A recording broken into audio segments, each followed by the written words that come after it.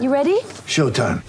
On May 3rd, summer starts with The Fall Guy. Let's do it later. Let's drink a spicy margarita. Make some bad decisions. Yes. Audiences are falling in love with the most entertaining film of the year. Fall Guy. Fall Guy? Fall Guy. That's what the poster said.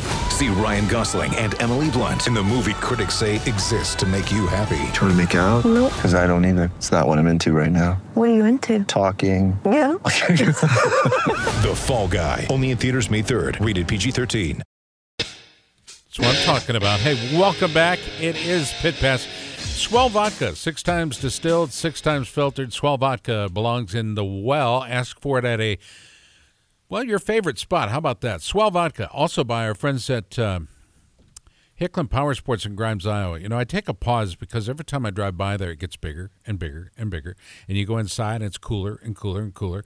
And the employees are happy, and the customers are happy because they're getting everything they want for Yamaha, Sea-Doo, Can-Am, Beta, KTM, and Polaris.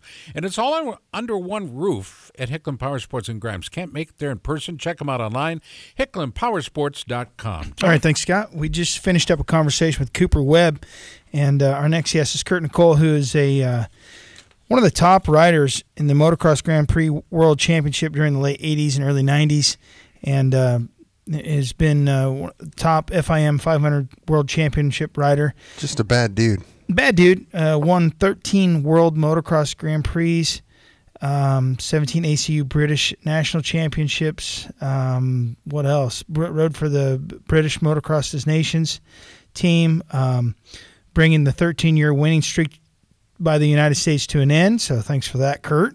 Yeah, we really appreciate it. Yeah, hurt our feelings. Yeah. So what else? Oh, and he raced Farley Castle this weekend, or excuse me, this past fall, which I'm excited to talk to him about. And he's I think he won the 50-plus pro class out at Glen Helen at the World Vet Championship, which was like last weekend, the weekend before. So we bring him on now. Kurt, what's going on?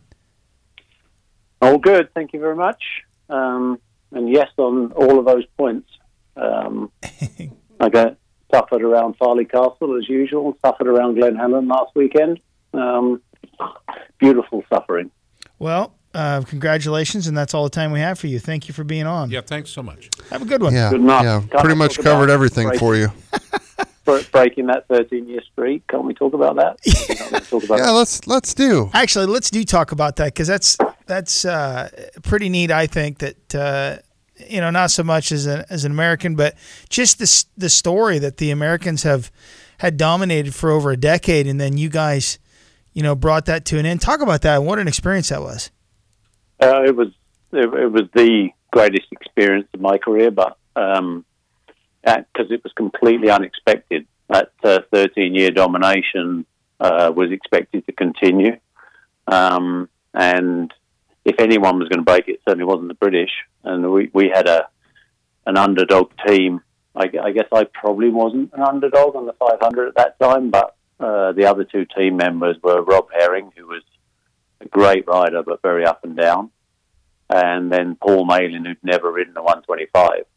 And he completely dominated and won both his races, beating Emig comfortably and passing him in both races. And it was incredible experience, and one that we'll never forget. I mean, as Britons, we haven't won it since. Came close. Not really.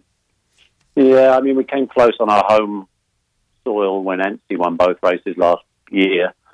I don't think we're really strong enough as a nation now to expect to win it in the next couple of years. But one day we will. Kurt, can you comment on the current state of motocross in the United States for our top level guys versus the Europeans? There's been, we just assume that we're going to kick butt, when we're on U.S. soil at Redbud this year, and it was really quite the opposite. They got whooped, and the track didn't look anything like it does at an outdoor national. However, I don't think that was the case. I don't think that was the determining factor, but I'm assuming you have an opinion on this, having been a former Motocross Des Nations rider and winner of this. I certainly do, and I was in Redbud and watched it all go down. A fantastic event, by the way. I mean, even if the result was bad for America, I mean, a really great event despite the weather. So, I mean, I think that had the Americans, specifically Tomac or Plessinger, got good starts, it would have been a completely different story. I don't think that it was as bad as it looked. I mean, if you got a good start around there and you weren't filled in on the first lap and you weren't, goggles full of mud and sand, then, you could do a lot better. I still think if Eli had got out front, they'd have had a hell of a job to catch him up. They didn't, and it looked terrible. And I do believe that probably the best motocross rider in the world right now is Jeffrey Hurlings. But the gap is nowhere near as bad as it looked at Red Bus. And, if you went to another national motocross track that's in the series, I mean, a completely different story. It was a bad day. All the riders had a bad day. They didn't get good starts, and they just didn't have a good day. But everything's evened up. Back in our day, and it's difficult to remember now because things have moved on so quickly. I mean, we had no real way of checking each other out, so there was a big difference between Americans and Europeans. My first ever trip to the US, I came over here to California to race the Carlsbad Grand Prix in 1984. I'd never seen Americans ride because there was no internet, there was no YouTube, there was no nothing. There wasn't on the television. And I came here a week early and went to Carlsbad and watched Ricky Johnson and Ron Lachine race a local race. And when they came to the second corner, I thought their throttles had jammed. They went so fast. But I'd never seen anyone ride like that. I'm dead serious. I jumped back from the fence, and they came towards it, and then they put the back brake and turned on the rear wheel, and I'd never seen a technique like that. Whereas nowadays, you're not going to get that big gulf because when Bubba invents the scrub, then every single kid that races a motocross bike all over the world immediately sees the scrub and is out there practicing the next day. And so, you'll always have equality now that we didn't have back then because you can't sneak a technique in. And I don't think there's really much to say about Jeffrey and going back to that, Kurt, because we've seen Jeffrey race a straight-up AMA race at Crawfordsville, albeit wasn't the most ideal conditions. However, he did go down in the first turn and still win that race. And yeah, like I said, I do believe he's the best motocross rider right now. But, if you put him on most tracks together with Eli Tomac, who's also a sensational motocross rider, I mean, if the two of them went head-to-head at Glen Helen, it would be very, very close. Honestly, Kurt, in my opinion, however be it very small, I still think Jeffrey gets him. I think we've talked about this before, but I think that we have adjusted our focus so much from the beginnings of motocross to a focus of motocross but a greater emphasis on supercross, that guys are, as we've seen before, doing supercross only contracts because they don't want to race outdoors. They don't want to put themselves through that because it is more grueling, and it is, I think it's harder than supercross. Now, when you race supercross and you make a mistake, obviously, what happens to you is sometimes worse. But I think that the focus has shifted in the United States to supercross for our riders, and whereas the outdoor season lasts quite a bit longer for the Europeans, and they seem to, that is the way they make their living, and I think that supercross only contracts, I think they're just fine for a lot of guys, but I don't think it's breeding a talent that's going to be competitive on a world level to compete with those the Jeffrey Hurlings and those kind of guys, and then Carvalho's and them. I agree with you, and here's another take on that, which is Supercross has also changed because Supercross in the 80s bred this aggressive, tight corners technique that the Americans used in order to beat us for 13 years in a row. But now, Supercross isn't like that. I mean, you only have to go on YouTube and check out some of the old tapes. People are making mistakes. There's lots of different lines. Like Supercross now is all about the obstacles. And, just the bike setup. Obviously, I know quite a lot about the bike setup from all my time at KTM. I mean, those bikes that race Supercross are not designed to turn corners.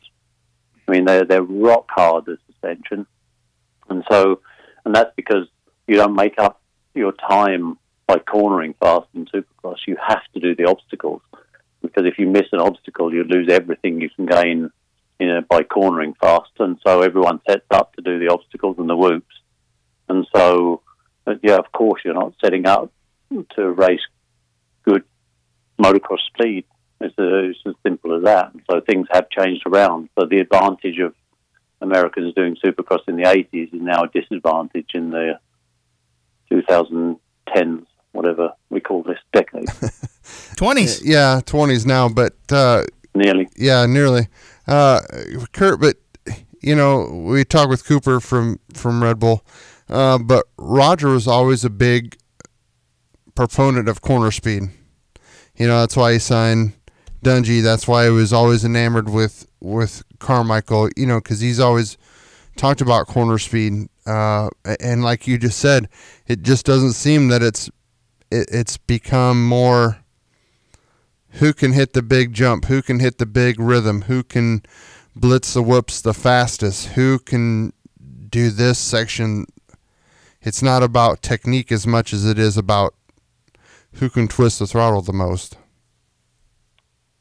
Yeah, there's still a technique. There's no doubt. It's just a different technique in Supercross compared to outdoors, and it's a negative rather than a positive. Now the big difference, if you go to a Supercross and watch, even guys like I had racing for me, like super talented guys like Josh Hansen, which would be a whole other story to go into a hour-long interview about Josh Hansen. But even taking someone like Josh, I watched him at Anaheim last year or the year before, whenever he came out. He jumps so high now compared to the kids of today. And Josh was at his peak in 2006, 2007, and he can't stay low on the jumps. And so, that's the technique that you use in Supercross now. You don't make up your time in the corners. You make up your time by being low on the jumps. Sure. And that's just different. And being low on the jumps didn't help at Red Bud. What is Hansen going to do? He's riding a Honda. I see he's riding a Honda on the social media and stuff, but... He's been doing some testing for Honda. I see him out here on the local tracks. He's been doing suspension testing for Honda and Schauer. I've spoken to him a couple of times. He seems totally content. He's got a good wife and a kid, and sure, so, seems pretty good. I see Donnie all the time. Donnie's a good friend of mine, so all of them seem to be doing good, which is great.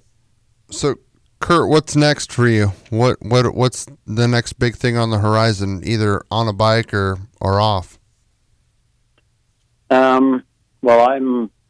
I think last time we spoke, I just set up the Motocross Vacations Company, Champion MX, here in California, and we've just had a phenomenal month in October with the Motocross Donations. We had a huge group come out, and we rode in California, and then went over to that race, then the Monster Cup in Vegas, and then the World Vet that we mentioned, another huge group. So, that's basically a big focus for me right now. I have another big group coming out on Sunday. I'm going to race Day in the Dirt at Glen Helen, the Troy Lee Red Bull event, and then a bunch of people coming over to Supercross. I'm really enjoying it. It's great to have guys come out and ride from England and from all over the world, and come out here and ride in California because they love it. The weather's great, and I kind of attract a older crowd, let's say, because I am old. Those are the guys that can afford it. Yeah. They can afford it, but they also, I mean, they're really here to get the most and really enjoy it. And I mean, Have fun. It's just a ton of fun. Yeah. I mean, these guys are real enthusiasts, and you know they come out for a once in a lifetime trip, and then they come the next year and the next year because they don't know how long their lifetime is, so they want a lot of once in a lifetime trips. You know, I've had a couple of once-in-a-lifetime trips myself. Yeah. My last one was Afghanistan. Nice. Well, you got to ride in a tank, though, didn't you? No. MATV, MRAP. Kurt, I just got anyway. done riding from Tecate to Cabo San Lucas last week. That's awesome. It was awesome. It was fun. Margarita bar to What bike margarita did you bar. ride? I started off on a KTM 500 and ended up on a XR 650R, which I really like the 650 in the desert. And out in Baja, the 650 works very, very well. The 500 just is fine. It's a great bike, as you know. Would you like the power of the 650 more, or what was it? Bigger seat? It did have a seat concept seat on it. It's kind of a wide butt seat, but no, if you've ever ridden a 650 in Baja, you know what I'm talking about. The thing just kind of plows through rocks where the guys on the lighter 450s and 500s are picking their way through, and I just kind of slobber through stuff. It's good. I like the guys that show up on a Kind of Honda. surprises me. What did you say? So it kind of surprises me. So I mean, maybe it's like riding a tank in Afghanistan, riding a 650. Well, It definitely the 650 definitely has its disadvantages too, Kurt. So, but at 60 mile an hour, it works pretty well. Up against clock, fellas. We got to hit the break. We are 2 minutes late to it. Kurt, thank you so much. thanks, Kurt. Thanks, man. We'll do it again soon, okay? Thanks. Next time you're at Farley Castle, chip us off a piece and send it to us, will you? They won't care. All right, coming up next, the Dirty Talker Danny Walker is going to be joining us. Dave Anthony, Jeff May, and Chuck Axelin are due up in hour number 2 of the big program. This is Pit Pass Motor Racing Weekly. Stay tuned. Coming up on 5 Minute News, I'm Anthony Davis. You might think it's partisan because maybe it's critical of one side or the other, but it's not. It's just the truth. And I think that's also something that's kind of unusual for Americans listening to the radio or to podcasts, because the news landscape in the States has been so partisan for so many decades. So 5 Minute News is verified, truthful, independent, unbiased, and essential world news daily.